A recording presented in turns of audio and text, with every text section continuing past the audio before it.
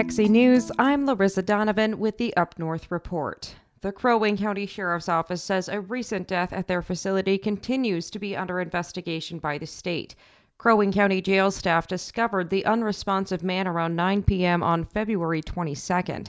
The man was booked earlier in the evening for allegedly driving under the influence. Corrections officers and medical staff attempted life-saving measures but were not successful. A Wednesday release identified the victim as 57-year-old Robert Slaba.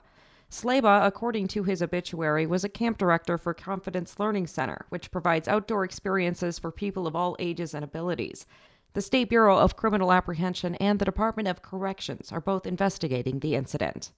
A Virginia City Council member issued a public apology Wednesday morning after mocking city workers Tuesday evening. Councilmember Julianne Paulson claimed she was caught in the, quote, heat of the moment after her home and business were picketed. It was not my intention to offend employees. After being targeted, picketed, and harassed, my business window was shattered. My business mailbox has been damaged. There have been things said about me. My personal cell phone number has been put out to the public. I have received hate, calls, and I got caught up in the heat of the moment. And I just want to apologize to everyone in this room and to our employees for getting caught up in the heat of a moment. Paulson was photographed handing out pacifiers to members of the Ask Me number 454, which represents Virginia's library, public works, parks and rec, and city hall administrative employees, after the Tuesday meeting recessed at 6 p.m. for caucus night. Paulson's apology was issued during the resumed council meeting that was scheduled Wednesday morning. The bargaining unit issued the notice of intent to strike to the city on February 21st. The notice of intent triggers a 10-day cooling period before a strike can begin. A final offer from the city was discussed in mediation Tuesday night, but consensus on the proposal has not yet been reached. Members of the bargaining unit call the city's offers a 3-year pay cut and demand that overtime and benefit language remain in the new contracts. The Virginia City Council also issued an emergency ordinance Tuesday night, creating a new section of city code prohibiting targeted residential picketing in light of recent events. According to Mayor Larry Cuffey Jr.'s reading of the ordinance, the practice constitutes harassment. The protection and preservation of the home is a keynote of the democratic government. The public health and welfare and the good of the order of the community require that members of the community enjoy in their homes and dwellings a feeling of well-being, tranquility, and privacy, and when absent from their homes and dwellings, carry with them the sense of security inherent in the assurance that they may return to the enjoyment of their homes, dwellings, and neighborhoods.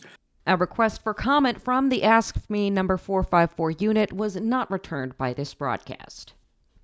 A startup focused on giving babies a healthy start is rethinking the baby food industry with IndigiBaby, which features indigenous local produce and foods. Mike Moen with the Minnesota News Connection has more.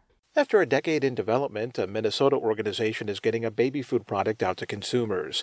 The ingredients and the packaging are designed to appeal to parents of indigenous babies. The Indigenous Peoples Task Force is trying to hit reset on the unhealthy diet European colonizers forced upon Native American populations. The first jars of IndigiBaby food were released in 2023, providing families with a wholesome and sustainable alternative to commercial products. The group's executive director, Sharon Day, says they want these youngsters to start their lives with a diet more consistent with what their tribal ancestors consumed. The wild rice, the blueberries, these are all ingredients and produce from North America, indigenous to this land the same way we are. While some of these strategies might boost production expenses, Day says it's worth it to help reverse long-standing chronic health issues within Native communities. The diseases that we have that we're dying from are diabetes, stroke, and degenerative heart disease. And these are all caused by our diet. In distributing the first jars of IndigiBaby, the IPTF prioritized community health clinics and food shelves in Minnesota and elsewhere. Project officials add that grocers are asking when they can stock these products, which may start appearing on regular store shelves as production capacity increases. I'm Mike Moen reporting.